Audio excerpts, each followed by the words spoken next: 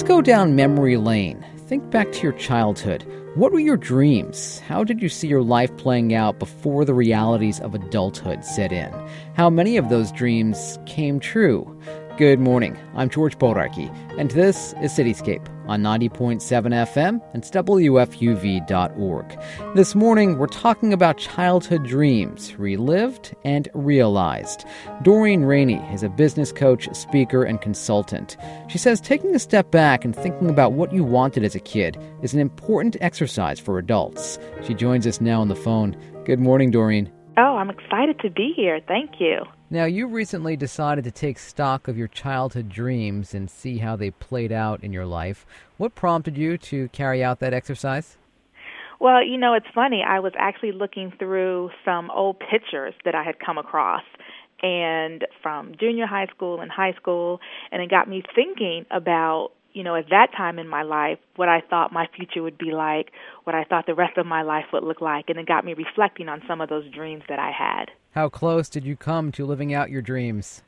Well, it's funny because I do believe I'm living my dreams for the most part, but they're not that related to what I dreamed as a child.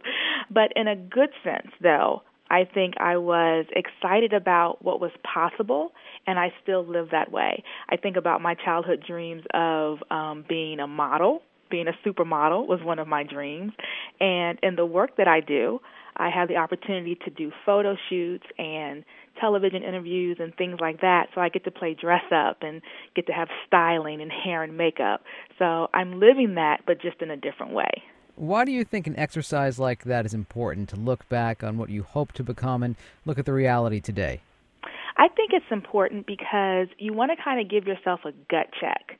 You want to see, are you living authentically? Are you living fulfilled? Are you living with joy? And as adults, sometimes we can lose track of the direction that we really want to take because we've been bogged down by, our job and our family and our mortgages and our bills. And sometimes it's great to just take a step back and say, hey, am I heading in the direction of my dreams? What did I want when I was younger? What did I see my life being like? And is it time for me to take stock? Is it time for me to change course? Or is it time for me to do more of what I'm already doing? So never too late. Never too late. Never, ever, ever too late. Why do you think it is, Doreen, that a lot of us never fulfill our childhood dreams? I think it's because we don't really put together a real plan and a strategy. I think when we're young, we don't even know that we're supposed to have it. And then as an adult, we kind of forget that we think, oh, well, it's just not going to happen. But I think if we actually say, how can I move myself from point A to point B? If I were to live out this dream, what would I do today? What would I do next week? What would I do a month from now? And when we begin to take those little steps, those little significant shifts, we might find ourselves on that path to actually creating and living out the dreams that we have. All right. Dream big, right, Doreen? Yes, absolutely. Thanks so much. Thank you. Doreen Rainey is a business coach, speaker, and consultant. She's online at DoreenRainey.com. That's Rainey spelled R-A-I-N-E-Y. We now hear from someone who's living out her childhood dream.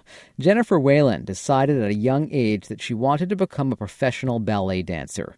Her determination got her a spot as a dancer with the American Ballet Theater Company here in New York City. She now travels the world on tour with ABT. She's with me now on the phone. Jennifer, thanks so much for taking the time to talk with me. Oh, thank you. How long have you been a professional ballet dancer? I've been a professional ballet dancer since I was 14, and I am 28. So you were 14 when you became a professional ballet dancer, but when did you realize that you actually wanted to do that for a living? I was about 10, and I said to my parents, I'm not going to college. I'm not going to have what I call a somewhat normal job or life, and this is what I want to do. And I did it. That's a pretty bold declaration for a 10-year-old. Yes, well, I was very strong-willed as a child, and I still am. So how did you get there in just 4 short years? You were 14, you said. Yes, but I started dancing when I was 7. And, at 10 years old, that's when I made the decision that I wanted to be a professional. But before that, I just seriously wanted to try it. It was a lot of hard work, and I had only been training a couple of times a week at 7. So progressively, the training became more intense, and my ballet teacher started to tell me about her life as a dancer in Germany. And, it was just so appealing to me, just the costumes and the traveling, and it just seemed very glamorous to me. And doing something that you loved and you were passionate about, I thought, well, that's what I want to do. Well, it sounds like you had the full support of your parents. Yes, I did. I'm very lucky I was adopted, and I'm an only child, and they've always supported me in all of my decisions. And moving to New York at 17, they were supportive of that. Doing homeschooling for high school, finishing school early, going away at 11 years old to a summer program, going out of the country and training. They've always been very open to it. As you mentioned, you were adopted. You were born in South Korea, adopted by a family in California. How, if at all, did that shape your aspirations, do you think, Jennifer? I've always considered myself very lucky, of course, because I was actually put into an orphanage when I was very, very young. And I've always felt like, I've been given such great opportunity, and I'm so grateful for everything that I just have to take all the opportunities that come my way. What was that first professional opportunity before you when you were 14 years old? That was dancing with State Street Ballet in Santa Barbara at the Libero Theater, actually. And it was so cool, to finally be getting paid for what I love to do. I mean, you can't really ask for more than that. Once I got a taste of that, it was kind of like, okay, yeah, I'm definitely, in it to win it. And then, I did competitions, and the director of American Ballet Theater saw me, and then I was offered a contract at ABT. They also had a second company at the time who offered me a contract, the director of the second company, known as ABT2, but, I was lucky and I got into the main company right away. A lot of people, Jennifer, as you know, have childhood dreams, but veer off course. They never achieve them. Do you see yourself as a role model for other young girls out there who have these similar dreams? Yes, in some ways, I view myself as a role model. I mean, of course, I'm my hardest critic. I'm, very, very hard on myself, and I'm a perfectionist. But I think the whole, the work hard, play hard mentality, I would definitely say that that's something for kids to look up to in the ballet world. Jennifer Whalen, thank you so much for your time. Oh, thank you. Thank you. Have a good day. Jennifer Whalen is a senior member of the American Ballet Theater Company based right here in New York City. You're tuned to Cityscape on 90.7 FM and WFUV.org. I'm George Bodarky. This morning, we're talking about childhood dreams, relived and realized. When I was a kid, Hot Wheels and viewfinders were staples of my toy collection, not to mention Star Wars action figures. Today, anyone who wants to bring some of their favorite childhood toys back into their lives can turn to Jellyo. They create home furnishings based on childhood memories, including a table that looks like a Rubik's Cube and a headboard that looks like a lollipop. I recently talked with Jellyo's founder at his showroom in Greenpoint, Brooklyn. My name is Mario Marsicano. I am the founder and owner of Jellyo Design. Now, first of all, the name Jellyo, where does that come from? It's my college nickname. How did you earn the name Jellyo? It's a long, embarrassing story. Everyone asks it, and I never tell it. Okay, I won't pry then. But it fits so perfectly for what you do, though. The name Jellyo just goes right along, I think, with what you produce. I thank you, and I agree. The idea for Jellyo came in 2003. And after all the nonsense names like Google, Yahoo, etc., it seemed like fine, why not Jellio? And our furnishings are fun and unique, and so is the name, and the URL was available. Now, how did it strike you, though, to create furnishings based on childhood memories? Mm-hmm. Since I was a young adult in my 20s, I collect antique toys, mostly from the 70s decade when I was a child. My favorites were things like the Evel Knievel stunt cycle and Rock'em Sock'em robots. And over the decades, I amassed rooms full of these items. After a point, you don't want to just put them in the corner gathering dust, so I started showing them off. I started having glass cubes made, putting them in the cubes and using them as tables, and then creating other furnishings as well. When enough people tell you that they would like it if you'd make the same thing for them, you think there's an idea there. The idea of surrounding yourself with something from your childhood. Now, since then, a lot of ideas have come to mind. We're sitting right now in your showroom with so many different things here, including ice cream cone seating. Mm-hmm. Yeah. We have about a 20-page list of items that we still want to make. The genre of just childhood memories is kind of endless. I'm sure at some point we'll run out of things from the 70s and early 80s and then just move on. But anything that really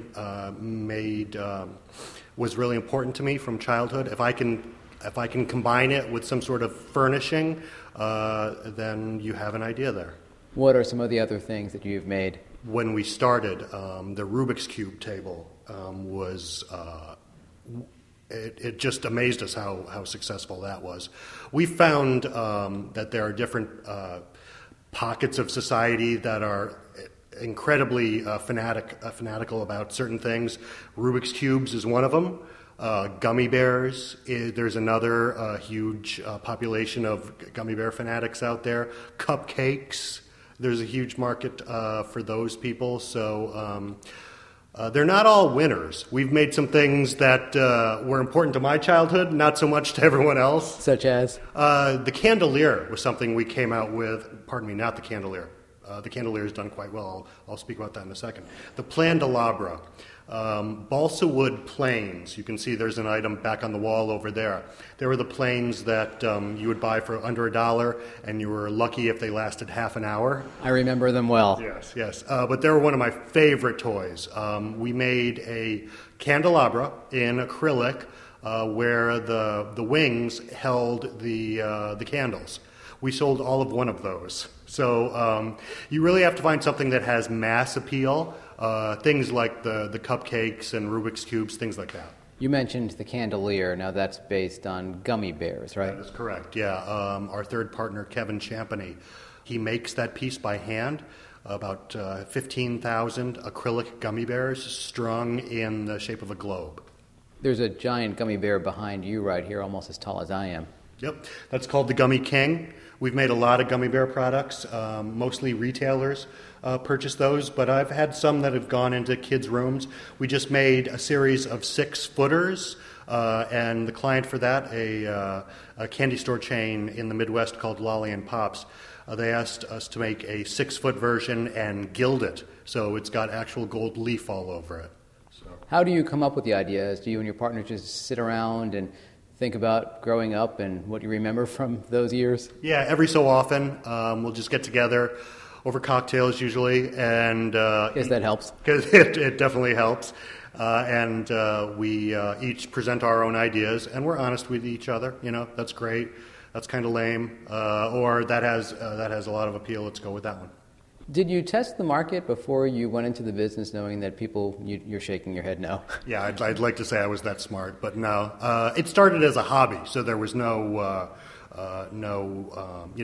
downside. I come from about 15 years in advertising, so I didn't jump ship from my ad agency until 2008. We started Jellio as a hobby in 2004. Just wanted to, play around with it, see if anyone took notice of it, and enough people did to where I was comfortable with making it my day job. At least a few of your customers are major corporations, right? That is correct. First corporate client in 2006 was Sony.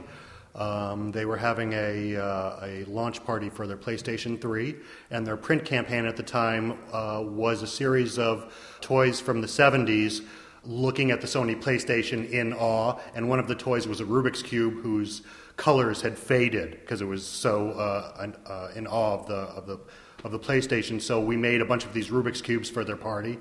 After that, Google, the U.S. Army, believe it or not, Marriott, a lot of people, anyone targeting a family audience that has found us, we've worked with.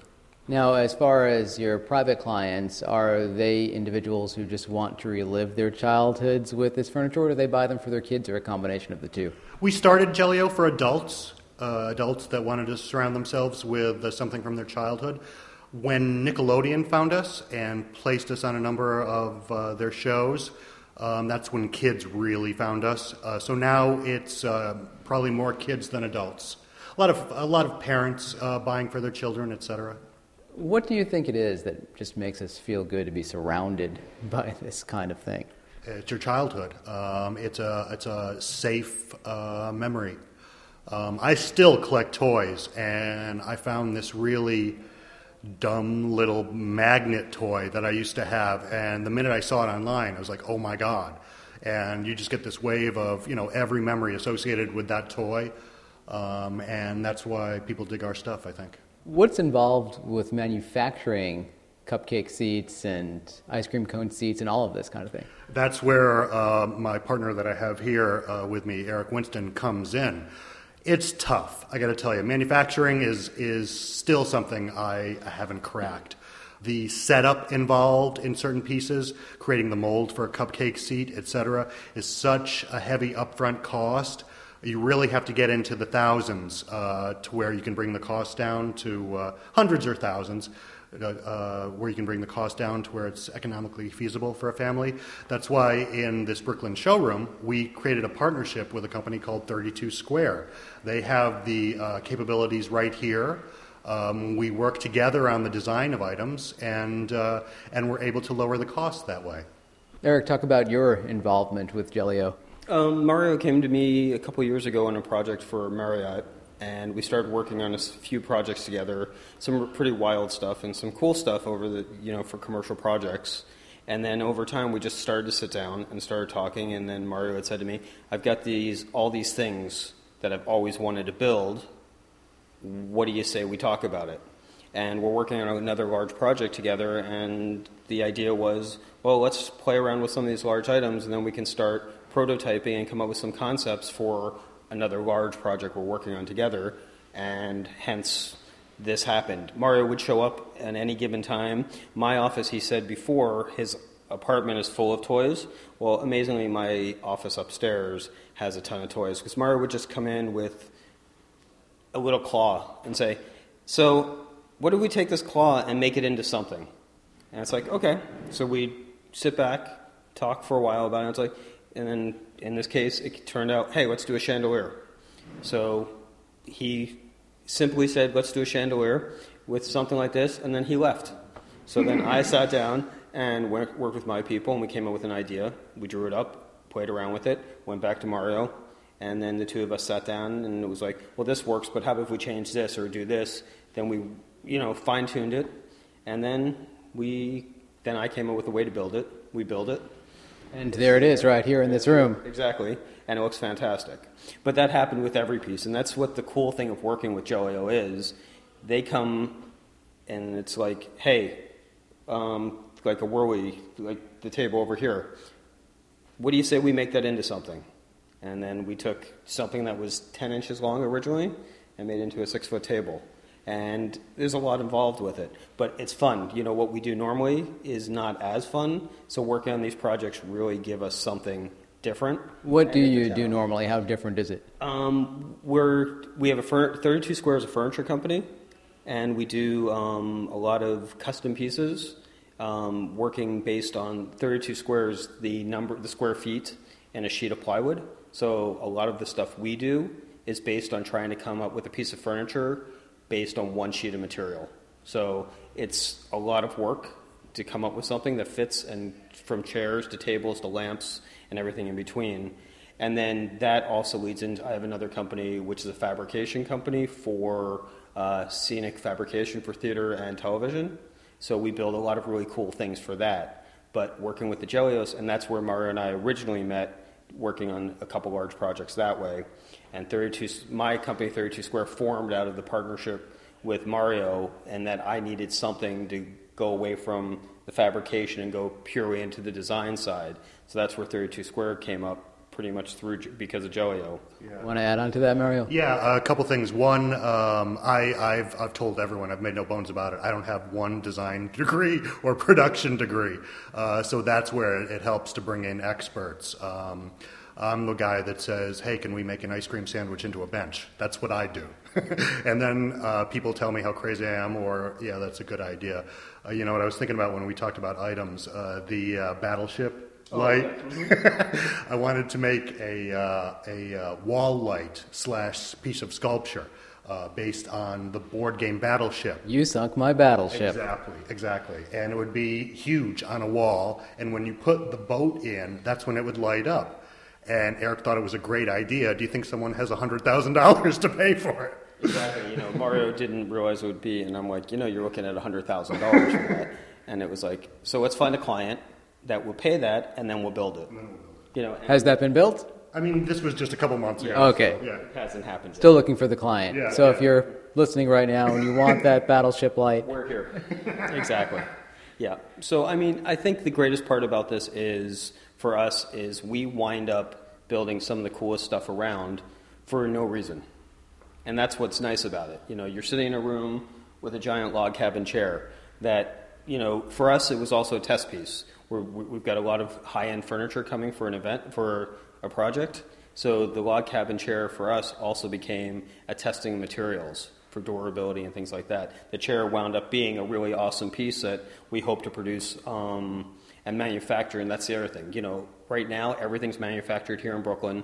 We do everything in-house, and our goal is with some of these pieces, after we prototype them like this, is to start marketing them and then getting them to a cost that Joe Average can afford to buy it, because most of the stuff we do in this room is not cheap, because there's a lot of work involved, and when you see a finished product, that's usually 30 to 60 days of intense, from brain work to physical work on it to get it from concept.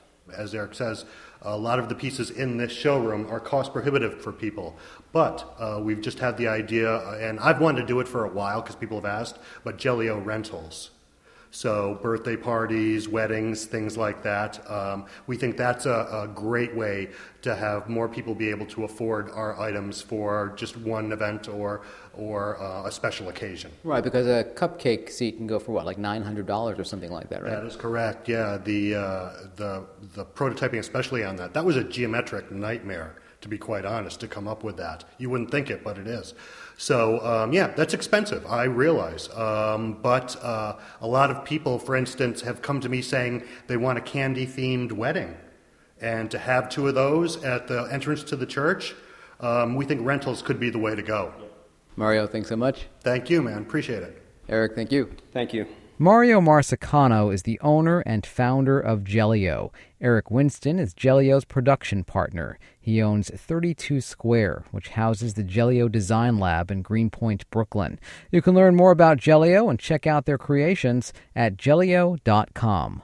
As we've been saying, one of the things we often lose sight of in adulthood are the things we wished for as kids. Performing artist Leah McGowan addresses this topic in a play to remind people of what their dreams were before they had to deal with bills, college debt, and the criticism of others.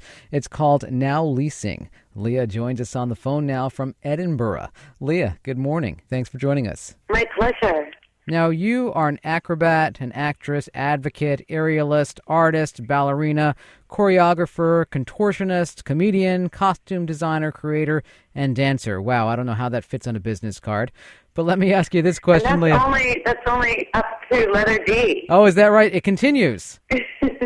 That's That's not all of the letters of the Wow, alphabet. And that's true. near not enough all the characters. Well, let me ask you this Right. question. Did you aspire to be a performer? Yes.